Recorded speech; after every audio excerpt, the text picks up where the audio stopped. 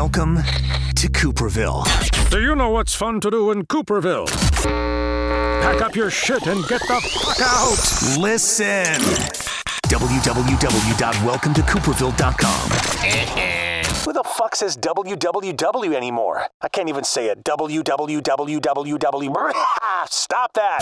The Welcome to Cooperville podcast. On demand anywhere quality podcasts are available. And some places where cheap podcasts are available. And the local gas station has some. Subscribe, get updates, feel better about your life. Welcome to Cooperville.com. Check one, check. Welcome to Cooperville! Make sure you use a coaster. The wife gets upset when we leave rings on the tables. What's going on, guys and girls? It is Cooper and the Welcome to Cooperville podcast. Kyle Roeder is my guest today. Very excited to get to conversate with you outside of our former career paths. Yes. The trajectories that we were once on have led us into the basement of my home. Hey, I'm happy to be here. And Kyle what was your official title? And your last official title with the Eau Claire Police Department was like, boss man of Twitter. Well, it was still a good question, actually. It was. I think it was kind of self-defined at one point, but it originally started as community relations officer, which morphed into public information officer, so I called it the community relations / public information officer. You called it king of Twitter, let's be honest. Hey, I tried my best. And you succeeded. And now there's a lot of things I want to talk about with that facet of it, because I think, at least on a local level and a follower of social media, how the interaction between police departments and the community has developed into some really strange, I wouldn't say strange, I mean, maybe strange from my perspective, but there's comedy and there's memes and what used to be when I was growing up, like people of authority. Like I can't imagine, the first time I got busted for like underage smoking back in like 94, that guy was not on Twitter posting a meme about like, hey kids, don't smoke cigarettes. But it's a different world we're living in, I think, with social media and with relations between police departments and the community. But what I want to start off with is trajectory into that career path. Was it something at a young age when a movie you saw or the community you grew up in that you were like, this is something I can see myself being, in a police officer role as a career? Yeah, I mean, it was real life. It wasn't in the movie. So I grew up in Chippewa Falls, not too far from here, right? So this is, not quite my community, but I didn't stray too far from home either. Well, growing up, my mom was a dispatcher, 911 dispatcher for Chippewa Falls Police Department. Mm-hmm. And, typically the people that you hang out with outside of work are the people you work with. So a lot of her friends, a lot of the family friends were police officers. My uncle was also an officer for Chippewa Falls. And I just got to listen to the stories that they had. Mm-hmm. I got to really see who they were as people. They would pull up, they'd stop at my house when I was outside playing. They'd pull the squad car into the driveway and stop by to chat. And that's really what policing's about. And they were doing that in the 80s. Mm-hmm. When I was a kid, when police stepped at her house, that's a story for a different day. But no, I think that's exposure at a young age. And I think because there's a lot of different perspectives of that profession, I think, depending on how you grew up, a lot of it depends on how your parents viewed authority and how they viewed, the police department. But to have, I think, that kind of access and to see them on that level, especially in the 80s, because I see, I don't want to say a curtain, but a wall between like, okay, they're the police and, we are the citizens, and there's not much commingling outside of, unless like in your situation where you have somebody who's in the department and has some personal relationships there. What was this, done with high school, I'm going in full-fledged, high and tight haircut probably. Always, yeah. I've really always had a plan. I mean, yeah. I'm probably to a fault. I try to have a plan, and I had a life plan. I knew I wanted to graduate high school. I wanted to go on. I went to college. I went to UW Eau Claire. I did that, my 4 years criminal justice, and I was out the door. So, actually at that time, I was down to the plan of, in between my freshman and sophomore year, internship with the Department of Justice, DCI.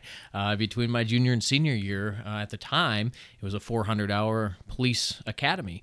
So I was able to do that over that summer. So I became a certified law enforcement officer prior to my senior year of college. And UW Eau Claire hired me for their police department right out of academy. So my senior year at UW Eau Claire, on the weekdays, I was pretty much going to class and then working as an officer on weekends and the nights there. So I had that plan, right? And then moving forward, buying the house, is getting married, having kids, and never kind of thought I would be doing what I'm doing now, but it took me down a pretty good road. The thing that strikes me about Kyle, and the first time that you and I had a meeting together, or we ran into each other at a function, you never struck me as stereotyped police officer guy, because I grew up with a lot of military in my life. I have family who's in the military, and there's a stigma almost with police officers that they kind of have an attitude, very masculine, testosterone driven, obviously, especially if you go the route of served in the military and then went into police work. But you never struck me as that guy. You're conversational. I never felt, I'm gonna say intimidated by you but I felt like we could have a conversation instead of just me being like, man, I think I don't think I have anything illegal on me. Like these keys are kind of sharp in my pocket.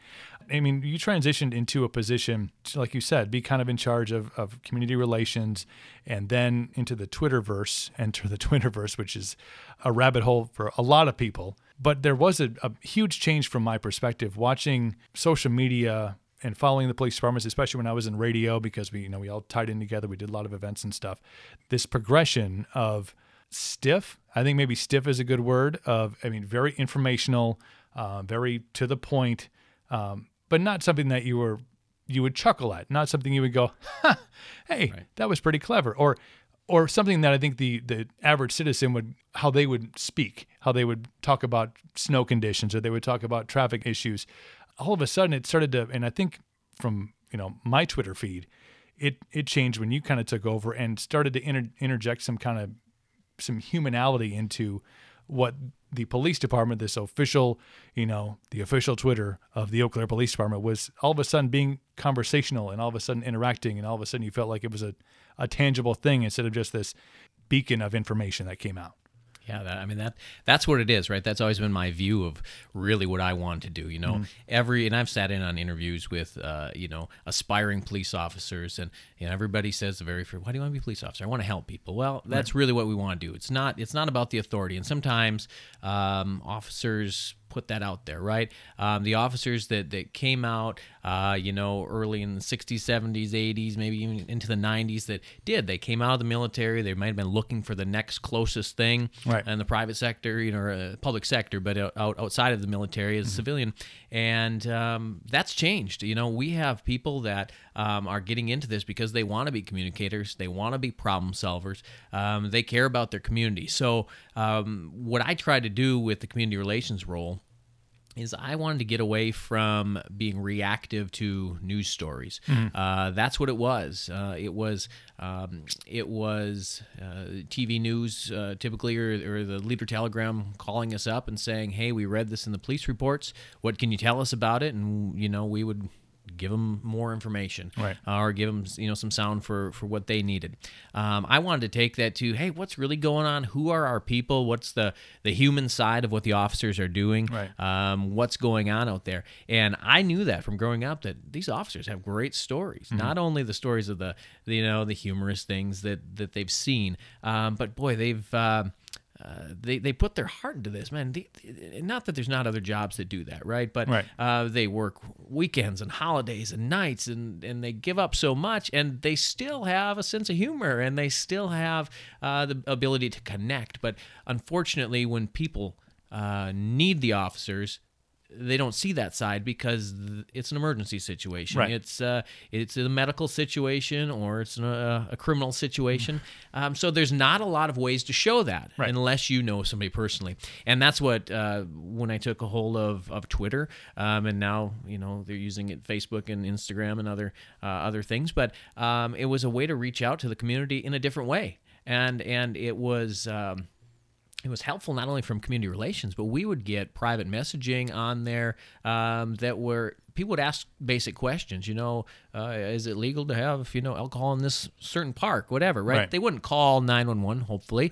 They wouldn't call a 9 emergency number. That is not a situation where you call the 911 hotline. That's for emergencies. Like, if I'm at Owen Park, can I have a Sixer down here? We could do a whole show on what people call 911 for. We may get into that. We may. But it really wasn't. It wasn't about that. It's like let's connect. Let's be a part of the community. Too often, the community feels like they're here and we're in a different spot. We're driving around with our windows up. We're going from call to call, and unfortunately, too many police departments don't have the staffing now to get out and do the community things that they need. Right. I was so fortunate to have a position, and Eau Claire offered that position to us, and now there's actually 2 there, which they see the value in that community. Every officer should have the ability to get out in their neighborhoods and not just go to the neighborhood meeting and get back in their car, but get out and talk to the kids like they did in Chippewa Falls when I was there, and go to the playgrounds and go into the schools. But when we staff at a level of respond to call, right, you're not able to do that. I think everybody's got, and even my mother, who was, I don't think she ever got, maybe she got a speeding ticket at one point in her life. But everybody has that. Anytime that you see a police officer or there's one behind you, the world stops, your heart, even if you're not doing anything wrong, you become like oversensitized to this. And strangely enough, this just happened after I went and picked my kid up from after school care. And I know all the guys in Altoona, so I wasn't like, but there's still like this, okay, 10 and 2. Okay, my phone is down. Okay, that's down there. Okay, and see, everybody has that initial reaction when they see a police officer. But I think that there has been because of social media, if you're not doing anything wrong, you're like, oh yeah, that was the guy that they put up that meme about, the snow we had last week, or the situation that happened and they made light of it. Even we'll talk about the karate meth dog naked guy at Walmart, which really could be any day. Really could be any day of the week right now. But there's definitely been, I think, a softening of that, at least locally.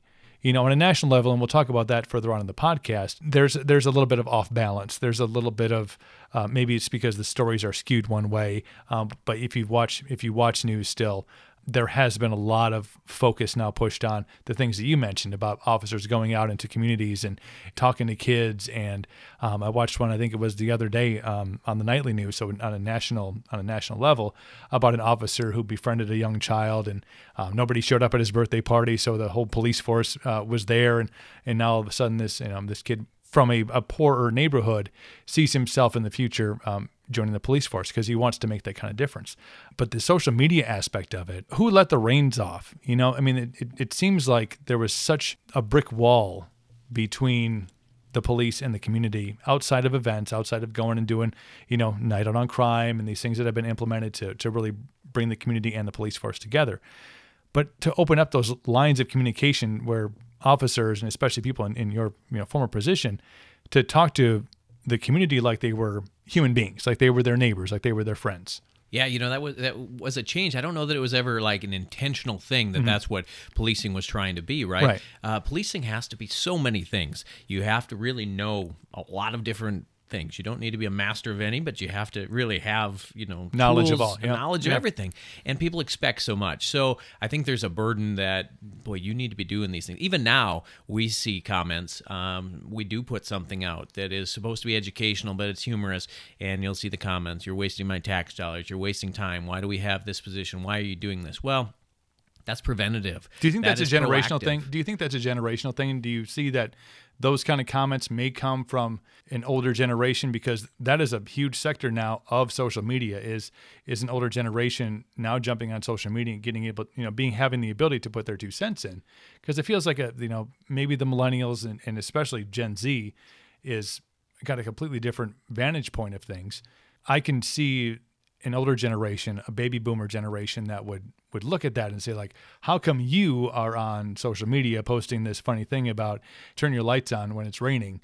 Is it a generational thing, you think, those kind of comments, or is it across the board? I think it's two things. I think generational, one, but I think it's also people just like to be trolls. They like to they like to have their voice heard as long as they don't have to be in front of the person saying it, right? They like to poke and prod because even if they don't have knowledge, and really that's unfortunate because social media is such a powerful tool, but it's gotten a bad rap because that's where a lot of people go with it. They go into the comment sections, or they put things out there. You can't sort out whether it's true or not, right? So there's plenty of police-related stories where people put something out that the police did, and there's no factual basis behind it. They'll totally make up stories or out of context. There's a lot of out of context. Out of context. Yeah. Everybody has two sides to a story, and the perspectives are different. So it's something that is an absolute must for departments now. Just like businesses, you better be on social media marketing and interacting with customers and customer service. Some do it much better than others, and police departments are the same way. Some do it better than others. Just having a presence doesn't mean that you're doing a good job. Right. And too many places they have a presence. And the difference there is, do you have somebody or people behind the scenes that give your department that voice, right? A central unified voice, but something that gives you that relationship with the community. And when we have a free platform to reach people and be retweeted or shared, sometimes to millions of people, in Eau Claire, Wisconsin, people see that, right? And that turns into real life connections, real phone calls, real face-to-face contacts. And that's what some people don't get. They look at policing as really what it's not. Now, policing, we're here to uphold laws or protect people, whatever. But it's about community relationships and being there in times of need. If people can't trust you because you haven't built a rapport with them ahead of time, even if it's online social rapport, we're putting ourselves in a bad position. You got infamous, interchangeable. I'll take what I can get. There was a phone call, and it started locally, and there's some other stories I want to talk about that have started here in our community, and all of a sudden they blow up because of social media, because how fast things can transfer from person to person, also from network to network when you talk about TV coverage or radio coverage. But you got a phone call sitting at your desk at work from a scam artist, which took you kind of global. Yeah, absolutely. Tell that story, because if you haven't heard it, because this podcast is also global, except it's not available in places where they don't allow explicit material. So other than that. It's like everybody else. I was at work. In my old position, I carried two phones. I had a work phone. I had my personal phone in my pocket, and I looked at it, and it was a scam number. I could tell, right? I used to go and teach about scams. We tell people, just don't answer the phone, hang up on them, right? But I was standing there, and I said, you know what? I was talking to my partner at the time, and I said, hey, I'm gonna answer this, and she actually says, hey, let's. I'm gonna record it. So it was her idea. So I went and I answered it and started talking. If I knew it was going to go where it went, I would have probably tried a little harder. I probably didn't put my best foot forward as far as my acting skills there. I'm not getting any gigs that way. But we put it out there as an educational piece, showing that, this is what's going on. Right. And I think we're over 14 million views on it right now. And that's on our Facebook, our old police department Facebook account, not to mention the other places that picked it up and did their own posts. That some of those have millions as well. To the day I was leaving the police department back in July, I was getting phone calls from people all over the country that were, I don't know what it was, but they were finding me, seeking me out, calling my desk saying, hey, I just got this call. Either what should I do, or telling me a funny story about, hey, this is what I did, right? So if I'm reaching people out in California, or I'm reaching people wherever it might be, or I'm reaching them to the point where they're going to tell their, grandparents, say, listen, or showing this and trying to educate. That's what we're trying to do. So it's not like we're just screwing around trying to put out funny stuff. There's an educational value to it as well. Right. Never thought it would go 14 million views. We had some success earlier. We had a duck crossing video that had, I think, gone over 2 million or so on YouTube. And, we've had some successes, but that's never our intention. And I teach social media now to law enforcement as well. And I say, we're not looking for the viral post, right? That comes along with it. You're looking for the relationships, you're looking for the education, but you have to do things that are creative and a little bit different. And it's been amazing how far law enforcement social media has come in probably the last 5 years. This video goes viral quickly. It seems like there was a very short period of time between the first time I saw it locally and then the time I saw it nationally. GMA, or the video was everywhere. It's weird watching that process happen because when you see it locally, obviously that was probably a couple of days after it originally happened, and then you see it nationally a couple of days after, and they see it on a different national level a couple of days later. What was that like for the department? For your department at that time? Because I'm guessing you were called for interviews. I'm guessing you were called in to do a bunch of different talk shows. But obviously you have a job to do while you were there. You had a community relations job. Big distraction. I mean, was it just like what is happening right now? I'm famous now. Yeah, no, I mean, I don't think as much as a distraction. Fortunately, some departments don't have the position that we had, where that was one of our primary things, is to be responsive to media.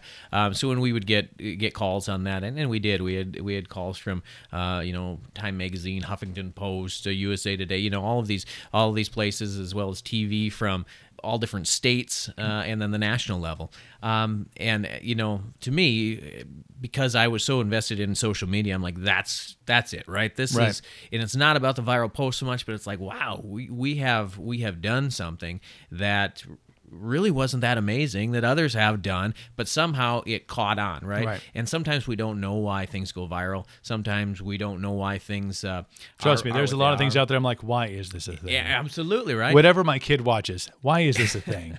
Why is this kid opening up Disney toys making $20 million a year? Yes. Why? Yes. But yes. If only we would have thought of that, right? I just feel bad because I could have done that. Like, yeah. Watch me open up beers all day. I'd make a show out of that. I haven't seen that one yet. Maybe we can try that one, right? After this show, we're going to start a new idea here. But it was such a cool thing. It was funny. It was, everybody gets those phone calls. Everybody has to deal with that stuff. A lot of time they're asking me if I want to join some sort of pyramid scheme, like, hey, how can you make $20,000 a month just sitting at home? I'm like, opening Disney toys. I don't know. Is this what this phone call is about? Guy from Denver. And George Stephanopoulos called you what? Kind of sort of smart? Pretty smart. You're pretty smart. Yeah, that's my Twitter bio now. George Stephanopoulos called me pretty smart. Was it pretty comma smart? Oh, it's pretty smart. Well, that's a good question. George, hey, we'll tweet at you this podcast.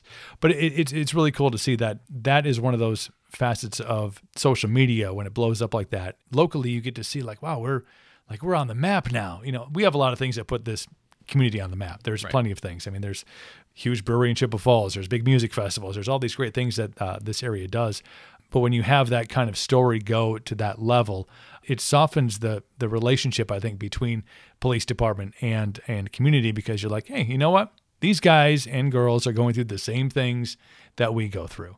I think really humanizes the police officer and continues to make that relationship stronger in this area. And why not use that platform, right? You have a free platform, right? We're always talking about budgets in government and policing.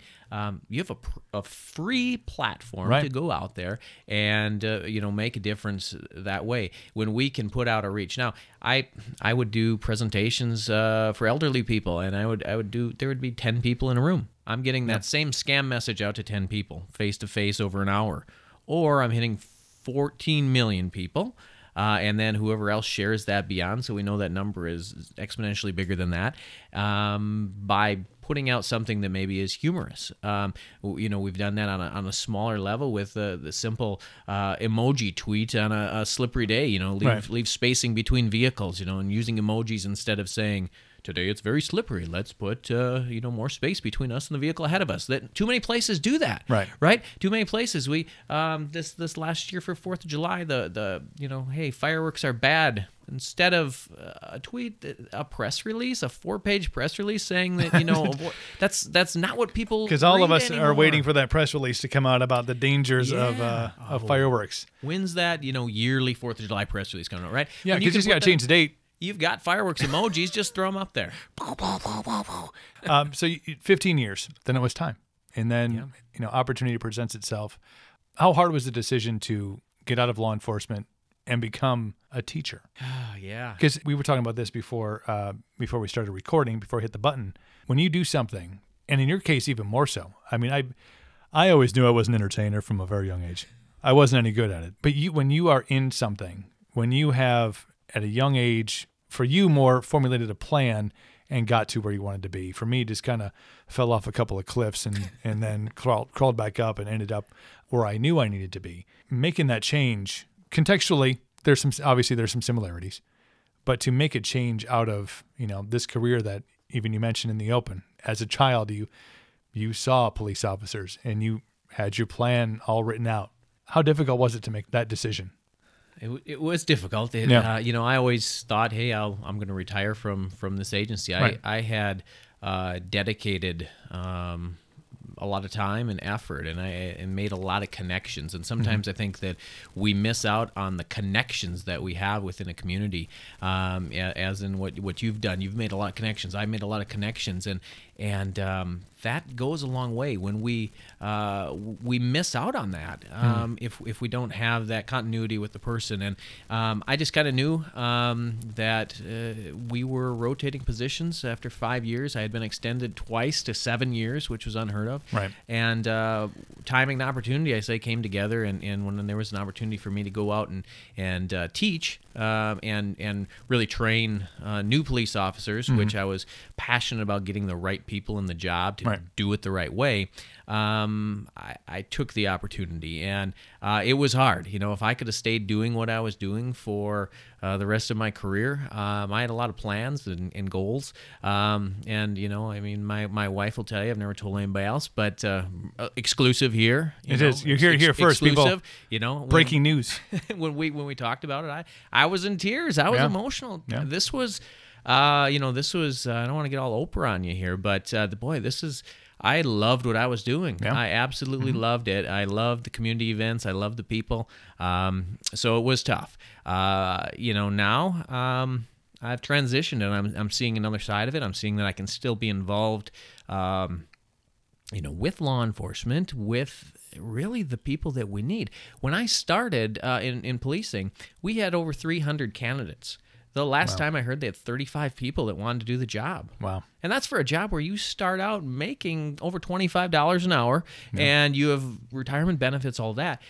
We need to find some people that want to do it. We're not trying to scrape the bottom of the barrel, and that's not what's happening by any means. But we need to make sure we're doing a great job training the new people coming in, not only on how to do the job, but how to handle doing the job emotionally and physically, to keep themselves mentally healthy and ready to go. Where do you think the reason for that decline is in interest? I mean, how much does the perspective of, if you watch the news is generational. People get their news from so many different places now. It's not just we all sit down at 5 or 6 and watch the news.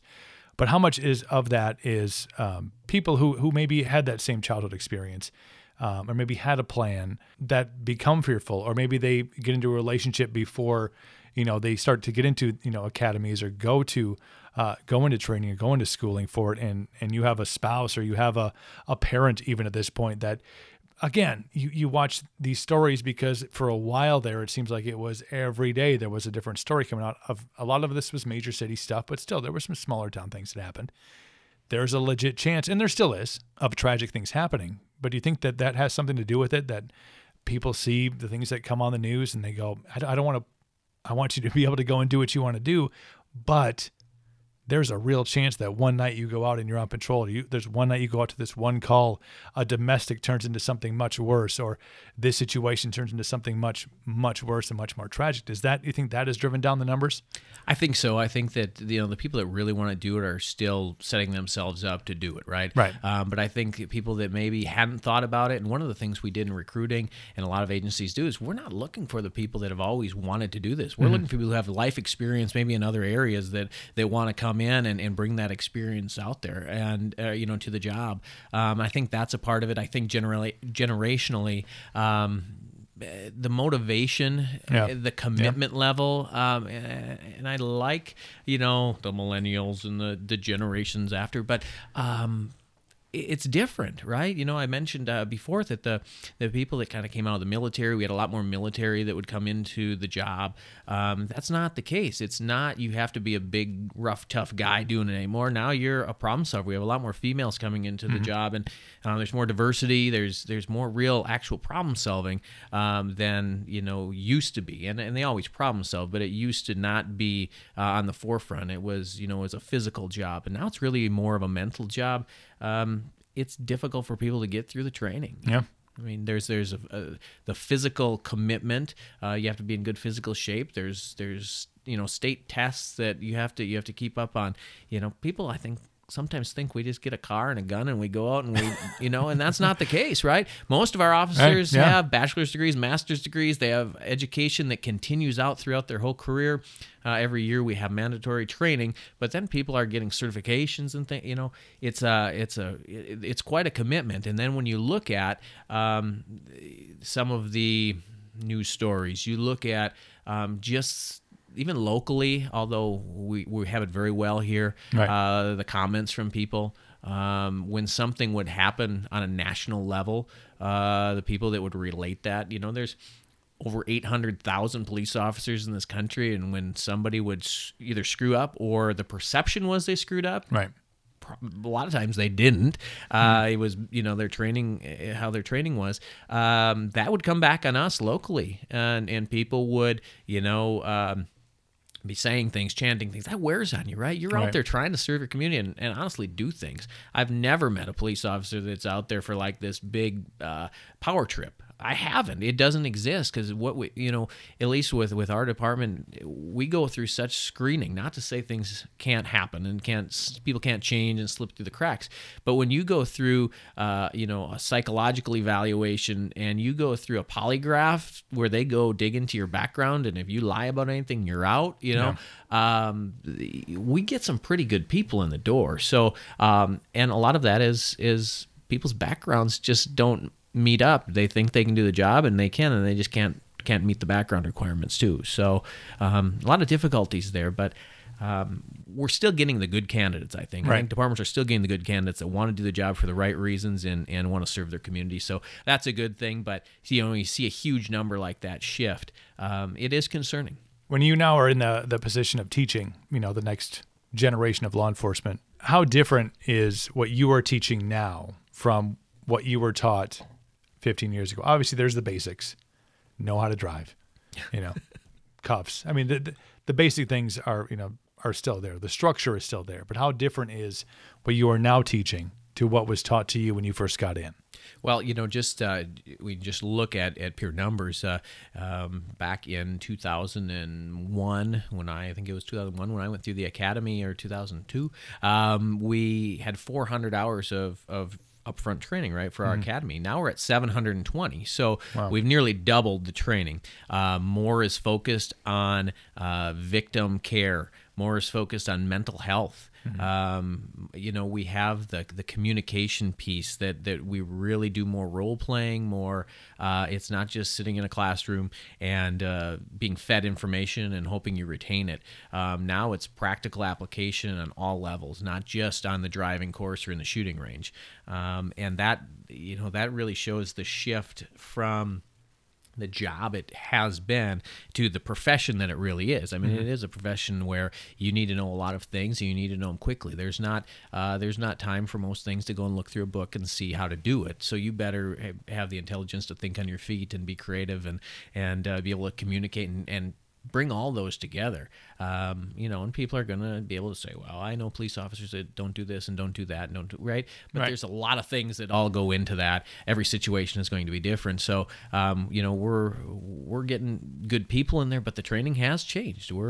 It's a new focus. We're seeing, even locally here, before I left, we're seeing stuff that the general public doesn't have a clue what happens in Eau Claire or in Altoona, or absolutely don't, because people think what they see on Facebook, Twitter, what we're putting out, that is a small piece of it. When you have a department that is taking 25,000 to 30,000 calls for service in a year, now those aren't all high energy cases, right? But there are a lot of cases involving guns. There are a lot of cases where very easily could have resulted in an officer-involved shooting, which, in the last several years, we've had way more than we ever had in the first years of my career. That's not because the officers are trigger happy or they're getting to a point where they're acting too quickly. It's because we're presented with these bigger threats, these greater threats, these drug issues that are leading to some type of psychosis. So, I mean, there are things going on, and it's real. And we have the right people and the right training to do it, and we are fortunate here that we have some community support, but a lot of places don't. Right, and it's you mentioned drugs, and there's a lot of different levels that I want to touch base on here, because I think there is a far extreme, and I think there is a lot that is going on, and I don't want to say unbeknownst to the community, because I think there is some knowledge that there is some crazy shit going on in certain areas. But for you, from the teaching standpoint, and even reflecting back on officer standpoint, there is a lot of change that is happening, and it's happened over the last couple of years, especially when you talk about marijuana use, when you talk about confusion about CBD oils, public perception of those particular drugs. Recently, I think it was late last year, when the city, now it's $1 fine for your first time getting busted, where marijuana specifically, a big change not only in public perception, but also in legal perception. I have some friends that are in the CBD business. And right now, I mean, I wish I would have gotten in ground level on that. But there is a lot of preparation now with the cultivation laws that have changed, with the way things are altering in the state, with the way things that, frankly, like it or not, eventually it is going to be legal. You can have an opinion on that, however it is, but these are just going to be the reality that the public has to deal with, no matter what you think of it. According to the 2016 election and the questions that were asked, the majority of people who voted are like, yeah, this is likely one of the least of our concerns. Like, how difficult from your desk is it now? You can't teach a fast and steady law of this is illegal, this is not, these are hardened criminals. I mean, we're letting people out of jail for possession, which is how overrun jails are with some silly things. How difficult is it for you to try to teach on a line that continues to move? Yeah, policing is we're kind of the face of the so-called criminal justice system. So, we are the ones that people see the most and really take the blame for everything. And the criminal justice system starts with our politicians that make laws that most are ambiguous.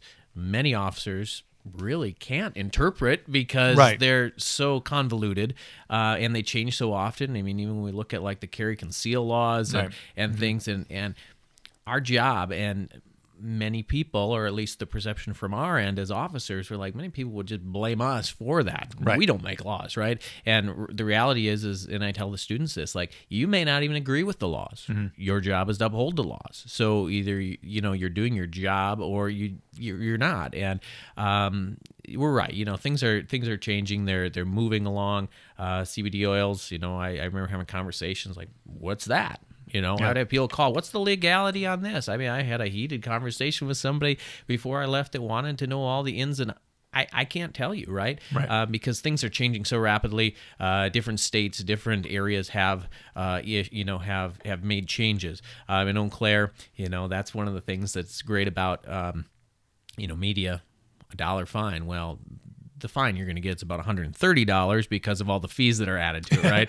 So, the same with, your speeding ticket that's, $213. Well, it's like $30 of that is actually the fine, and the rest goes, so there are other pieces. And the point of that is that something where we never had the officers. We were out like looking, right? We were looking Right. for the person who's back in the park smoking dope. Now, if we stumbled upon that person, would we enforce it? Absolutely.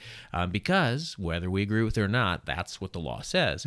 And, but I think sometimes, when we were running in Eau Claire, which is, roughly 70,000 people, and then you have all the people coming in for whatever other needs, traffic, or hospital, whatever, we get the people that be like, hey, the police, they've been, following us, or what. We have 6 officers working right now for probably 100,000 people in the city, Right. That's probably not the case. And marijuana was kind of one of those things. I think that, really it's on the books. It is what it is. If you're caught with it, it's a violation. Once they legalize it and it's not a violation anymore, then it's fair game. But until then, we enforce what we enforce. And that's really what we have to stay on top of. And that's why policing is difficult, because it changes all the time, whether it changes through the laws that are enacted or through Supreme Court decisions at a federal level, a state level, appeals court decisions. We have to keep up on all of those. It's not just like, here's the law, go and take care of it. I imagine from even when you were in the position of officer to now teaching, I remember being taught. We used to have books, kids. They were these big textbooks, and you had to learn things, and they were printed 30 years before you got there, and obviously they added some pages on the end.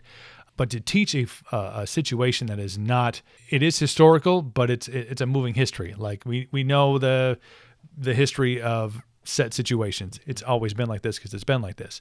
How does that translate when they get to a situation where they are, hey, I'm going to throw the number out there, next year in 2020, marijuana possession, recreational use is going to be legal. Obviously, they'll put numbers on it. They'll say, well, it has to be this much, and you can't be, carrying around a trunk load full. And which is, the state will have a lot to say with that, because there's, those potholes that you have as you drive out to the school.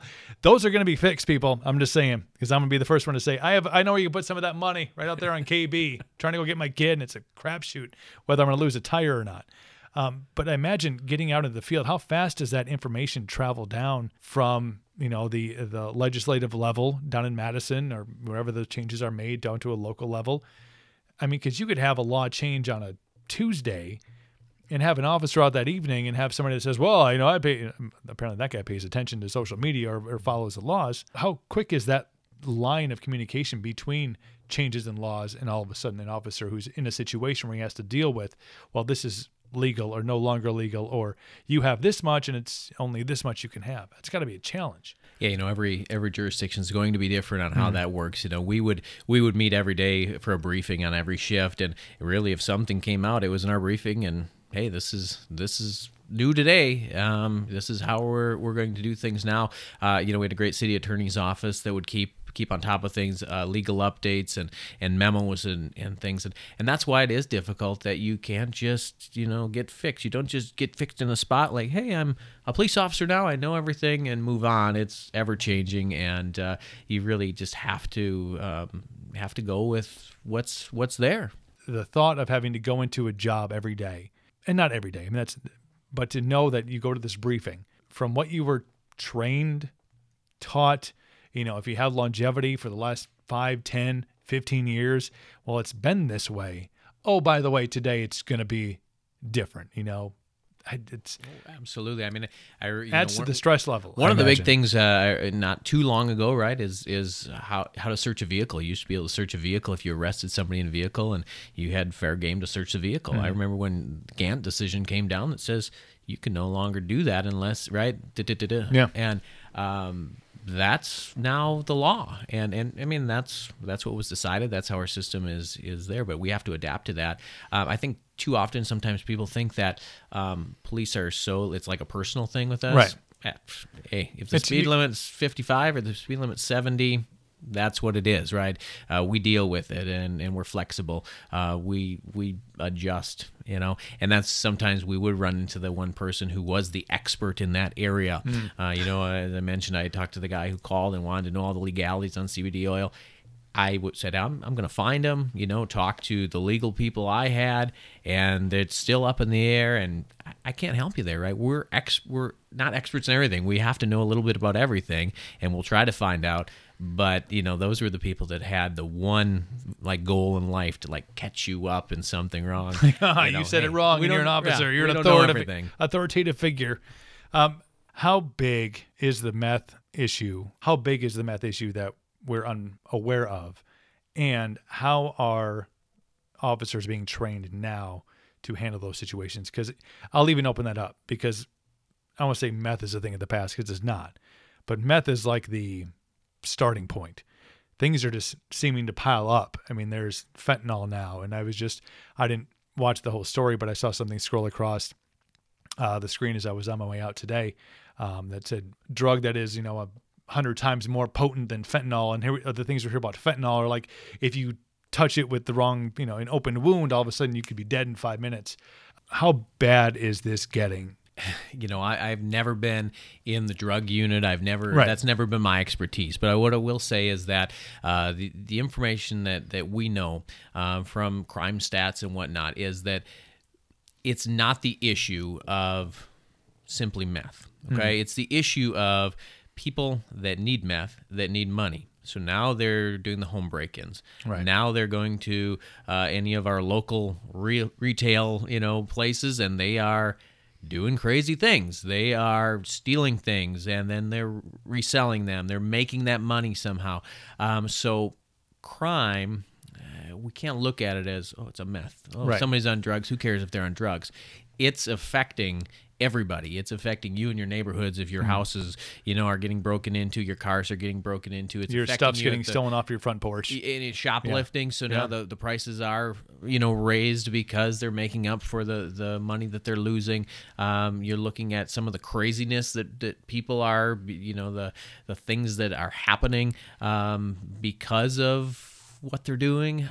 It's a serious time. And then when you get into the fentanyl and things, the exposure of that for officers, right. Our policy and our training went to that, you need a second officer now, because if you ingested or if you had contact with it, that officer was the one to provide, potentially life-saving efforts on you. We used to have to worry about, are we going to get shot? We need to see the person's hands. Right. People wonder why officers are paranoid, maybe, and why they may not be as friendly as they want them to be on a traffic stop when you are only doing whatever. Right. Well, that's why, because our screw up in a day, and this kind of sounds cliche or whatever, but our screw up in a day could be life or death. It really could. Right. And if we don't know what we're doing, we're not trained, we're always going to err towards our safety side, because we want to make sure that we go home, and we have families. So, I think that's the fair thing, right? That we're out there. So, it's a big deal. It really is, and it's more than a lot of people probably want to believe, because it may not be directly affecting them or their family, but it's indirectly affecting you. I can guarantee that. And maybe this is more of a father to father, husband to husband question to ask. We're trying to navigate through this world, and it's so different than when we were growing up. I don't know when to have the conversation, because the news will be on, or there'll be something that comes across, and my son has questions. You want to keep them in the bubble.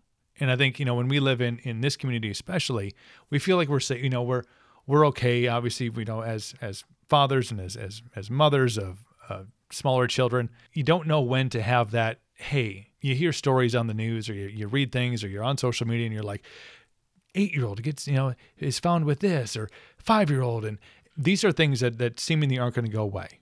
Our children are going to eventually grow up in a world where pot isn't demonized as it was maybe when we were growing up, or even before, when it was like, the hippies, the Woodstock, and look with it, and then pot led to LSD and all these other things that maybe weren't factual at the time. But now we're in a day and age when they have to be factual. The meth stats are factual. The fentanyl stats are true. Heroin and all these other things that are out there that we like to protect ourselves from, especially in a smaller community. How do we approach that conversation with our children? Because we don't know when that right time is. They're not. That conversation is not being interjected into the classroom, but you do have to realize, and this was something I had to, not want to say to come to Jesus with, but I was just, wow, my child is going to third grade with another kid whose parents are doing meth, or they're doing things that are dealing with fentanyl, or you want them to be kids, and you want them to not have to worry about a world that can be crazy at times. You want them to see the beauty in it and be driven and go and chase their dreams and stuff. How do you think you approach that conversation with, as a parent, dealing with these type of issues? That is a tough one, right? Kids grow up at different, even though they're in the same grade and the same age, they grow up at different levels based on their experiences. Yeah, their environment. And totally. you're absolutely right that people who are in our children's classes, they're having much different world than our kids are. And one of the first days of school this year, my son got kid threatened to stab him in the neck with a pencil and then go home and murder his parents. Okay, that is not how you want the first. This is second any day grade. Of any school. Jeez. Second grade. That's pretty specific, right? It's pretty specific ideation of what's going to happen. How that's you're not going video. to do That's it. not video game shit right there. That is not from playing Fortnite. And so that's concerning, right? As a guy who I dealt with, in my kind of prior life, prior to the public side in policing, I was a detective who handled child abuse investigation. Just going into the houses and seeing, you don't know what's going on at your neighbors' houses. Not your neighbors specifically. I don't know if they listen or not here, but I have a couple of ideas, but we'll talk about that off the air. But you go into these places, and again, I think that unless you're in a job that forces you into those houses and in those situations, you have no idea what's really going on at a much higher level. It's not to scare people away, because we still are a good community, we still are safe. But it's something that really is frustrating. And how do you approach it? I think the biggest thing is more so of really monitoring and understanding. It scares me when I see good families, or seemingly good families, good parents, good upbringing, and things go off the rails. And trying to figure out, where did that happen? What was the cause behind that? That's not something I have an answer for. But the best thing I think you do is you really, as a parent, you want to hang out with your kids as much as possible. You want to do things with them. You want to keep them involved versus allowing them just to stray off and not knowing what they're doing. Make sure when they're on YouTube, they're watching them people open Disney packages versus, whatever else. And it's not to keep them in the bubble so much, but it's really just kind of keep them close to you. The right answer, I wish I knew that. If I had the answer, I'd be doing my own podcast with that answer for people. And making much more money than this podcast is currently pulling in. No, I think, and we have, I want to say, you maybe more so than I do, but I have a great relationship, especially here in this town, with the officers. We worked hand in hand with them. We did a lot of great work with them. We have personal relationships that we've built on that. So I think that exposure, simple passerby exposure, my son doesn't have a fear of seeing the canine unit out, because we know Officer Tony and we know Max, and you came in and shook his, he's fearless, but he knows, like, he's protected, because we've kind of put him in a position where that this is why this officer is here. We had a former neighbor who no longer lives in the house behind us, but there were some bad things that were happening in that house and on a drug level.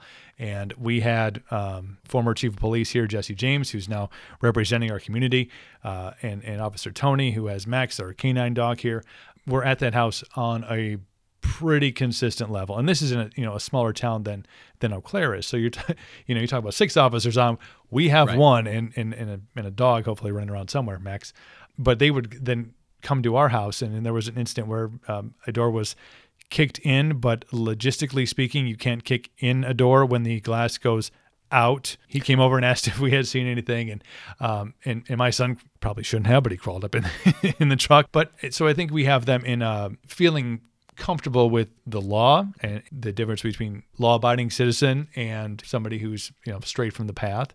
But it's a very scary situation that I think you can only protect for so long, and it's tough to gauge when that happens. I think you said it right when you're like, keep them close to you in a perspective of know who their friends are. Mm-hmm. No, obviously if you have kids and they do play dates and stuff like that, you have a good idea, at least on the visual, of those parents and who those parents are and kind of what they stand for.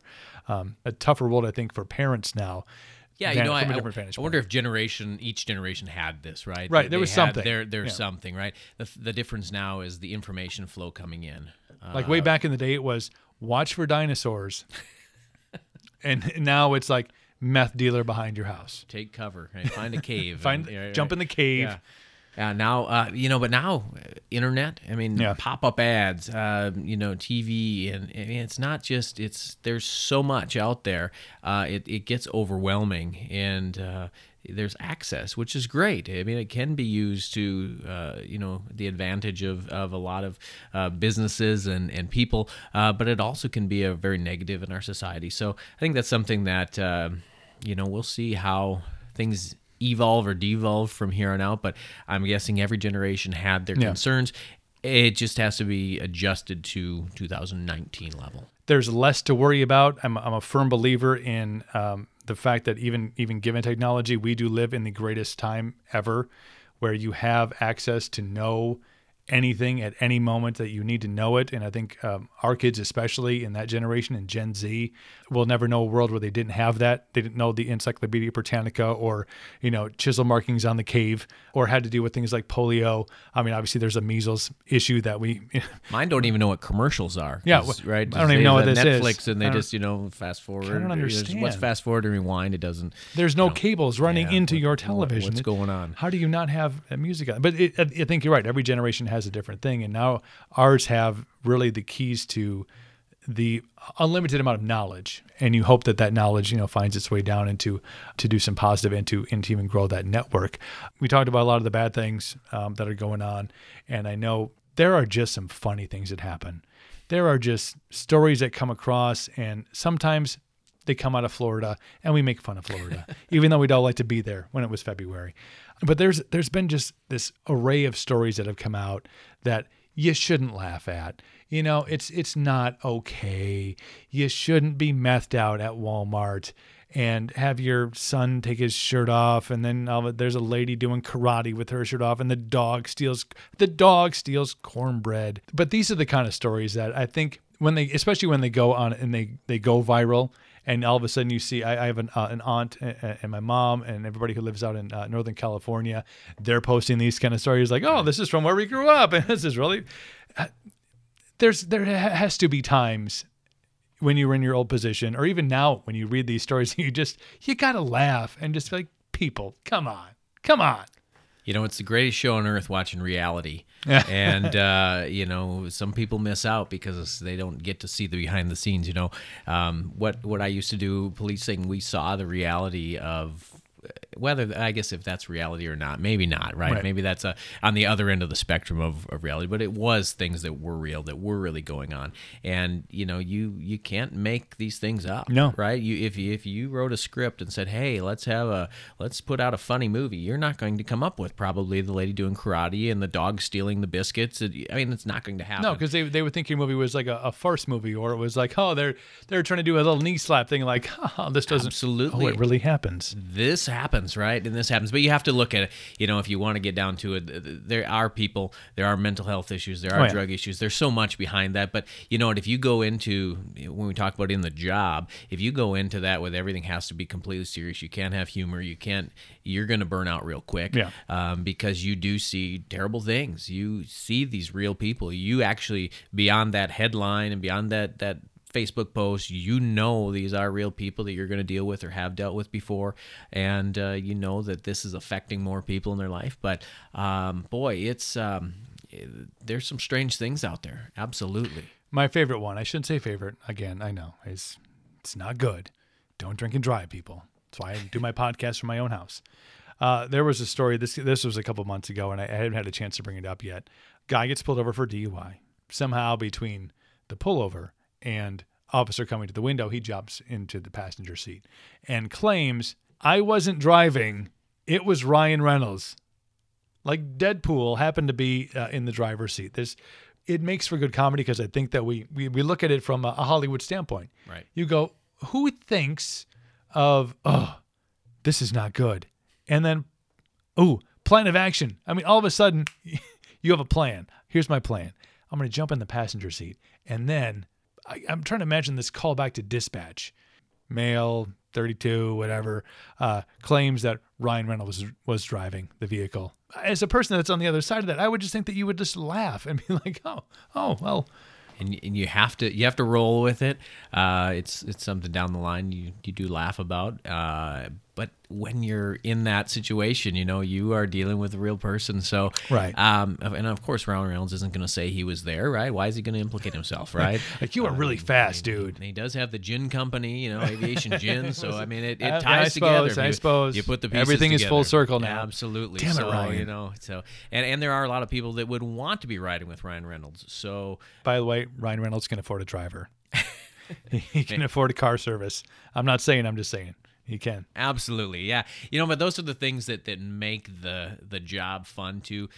Not that we're dealing with somebody. I think that was a 6th offense OWI, yeah, right? So yeah, part of our big job is education, so that people don't do these things, right? So people don't get killed or injured. But there's a light side to these things that, man, there's a lot going on out there. There's a lot of different people. There's a lot of people that think that, I can be smarter than the cops. Well, you maybe can, but not when you're a .26, right?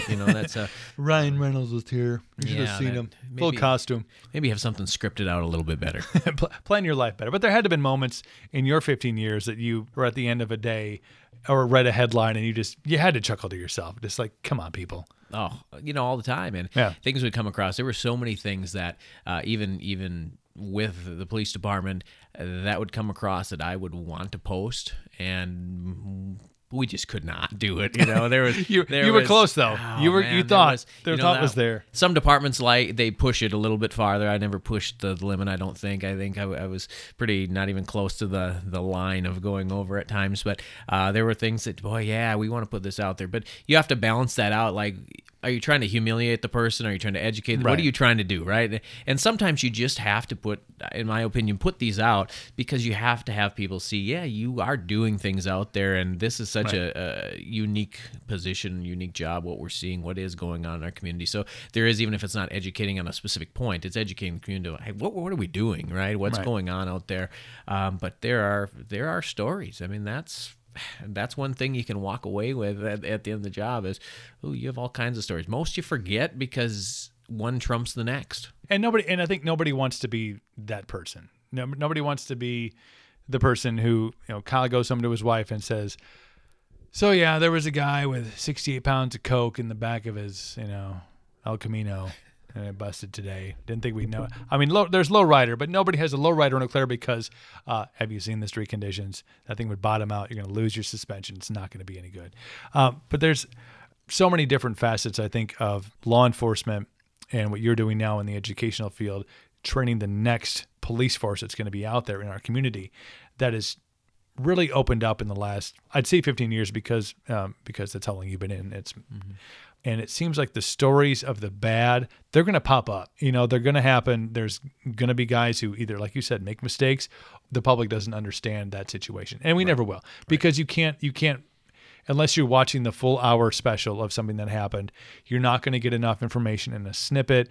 Or a lot of times on social media, all you do is scroll, you read the headline, and that's the information that you have. People don't have the time or the energy or the want to educate themselves fully on a story.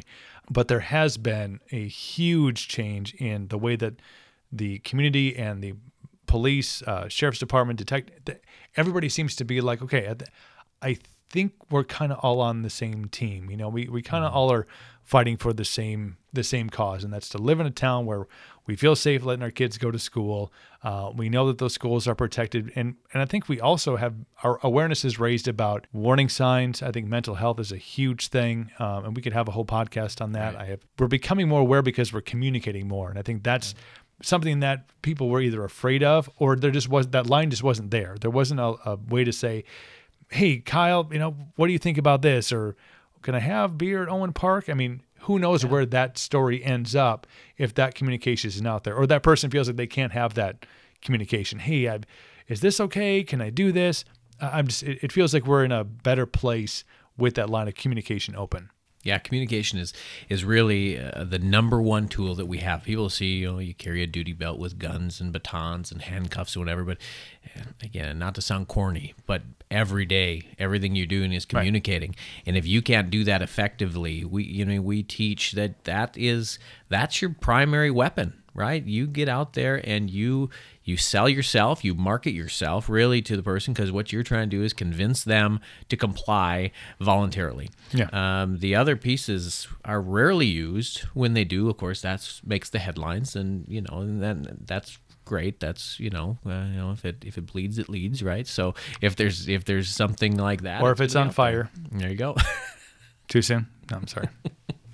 Neither here nor there.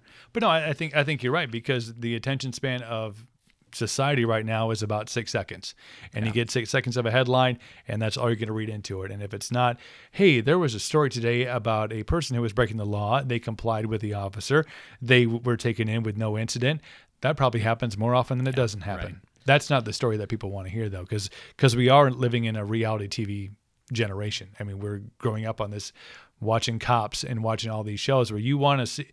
How many times did the camera crews go up with the cops and nothing happened? They're like, oh my God, this is going to be the worst episode ever. Oh, we got one. This is the one people want to see. Absolutely. Yeah. That's there are things happening in every community. Yep. And there are things that people don't want to know about. So, being sheltered is okay sometimes. Sometimes it's okay to be in Altoona. Kyle Roeder is training our next generation of police officers. I thank you for coming down to the cave tonight and hanging out and doing the podcast. And hopefully we can come back and we can have another topic of conversation. All right. I'm sure there's plenty out there. Yeah. I have a whole list of things that we should probably do. Okay. Well, thanks for having me. You can check out the podcast now. By the way, I do want to let you know it is available on the iHeart app, so you can catch it globally on there. Otherwise, Apple Podcasts, Google Podcasts, Stitcher, and Spotify, and anywhere fine podcasts or semi-fine podcasts are available. We will catch you next week on the Welcome to Cooperville podcast.